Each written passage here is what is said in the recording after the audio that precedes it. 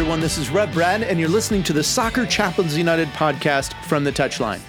If you're a podcast regular and you've been listening to our Lesson from Lasso series, then you can go ahead and skip ahead a minute and a half to start the pod for the day.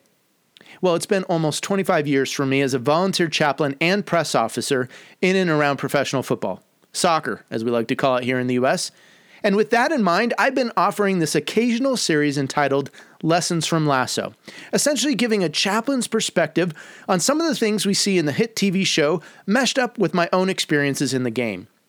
All the while trying to be careful not to over-spiritualize what's on the screen, but commenting on some of the elements I believe can be great points of personal and professional development no matter what your role or relationship with soccer. So whether you're an athlete, a coach, a staff member, or executive, or even a fan of soccer or of the Ted Lasso show, I hope you'll find this series fun, creative, and having a little bit of everything for everyone that's in and around the game. Thank you for listening to the From the Touchline podcast. Here we go with another lesson from Ted Lasso. He's found the space, and he's found the back of the net. Just a little off foot, thinking he's going to go far post. Not strong enough with his right hand. Whips that one in.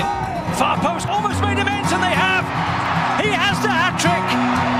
The second in his career. The third of the night. The hat-trick hero. Talked about you're not going to be able to sustain that kind of pressure. To the corner. Goes towards the near post. And you're on the angle, and what a goal! What a goal! We're back with Lesson 28 from our Lesson from Lasso series. This lesson, we see Coach and Roy Kent seated at the gala benefit. Lasso's asked a pretty insightful question of the veteran footballer. What were you like when you were young and making a ton of money here in this league?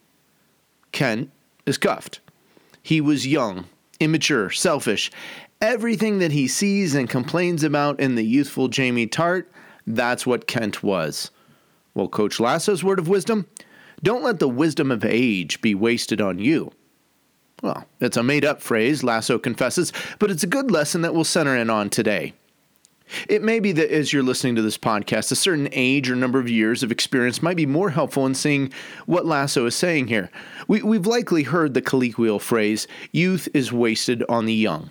I can certainly attest that I miss my more youthful days when it comes to kicking a ball around or even playing games with my children. But I've learned some things over the years, and I don't think I would trade the wisdom that has come with those years and those experiences. You know, some of that learning has come through the school of hard knocks, but other learning has come through watching and asking others about life. A British author and theologian C.S. Lewis once said, "The next best thing to being wise oneself is to live in a circle of those who are." And certainly I've been blessed to have several people in my life that I can go to or watch and observe and learn from. But time and others are certainly no guarantee that someone's simply going to grow wiser.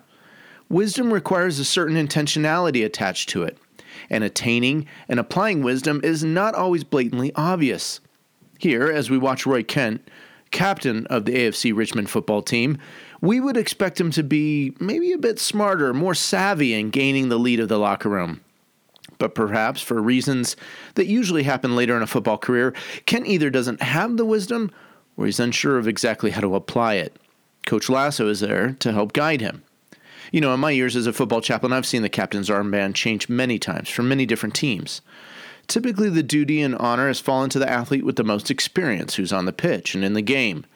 But not all captains are suited as leaders, and not all have the wisdom to take on the armband well. So where or how does one gain wisdom? Solomon, the wisest king to ever live, wrote extensively about wisdom. In the book of Proverbs, you can find a lot of things that he writes about it there. But one verse in particular, Proverbs 9, verse 10, we read this. "The fear of the Lord is the beginning of wisdom, and knowledge of the Holy One is understanding." Now, Solomon here isn't saying, be afraid of God, as in the fear of the Lord. He's saying rather, wisdom begins when we rightly honor, revere, and respect God. When we know God, when we strive to understand and be in relationship with Him, we gain wisdom. Well, how about for you?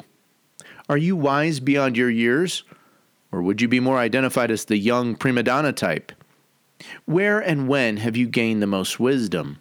What have been those sources of wisdom for you? Family, friends, mentors? What about your faith? My friend, let me encourage you to seek after wisdom. And don't just settle for the wisdom of this world. There is a wisdom that is greater and deeper. And it is a wisdom that comes from being in relationship with God, from seeking first after Him. It is a wisdom accompanied with knowledge and with understanding. It's a wisdom that, like wine, gets better with age. And just as Coach Lasso said, let me encourage you, don't let that wisdom be wasted with you. Well, thanks for listening to this lesson from Ted Lasso. This is Reb Brad coming to you from the touchline.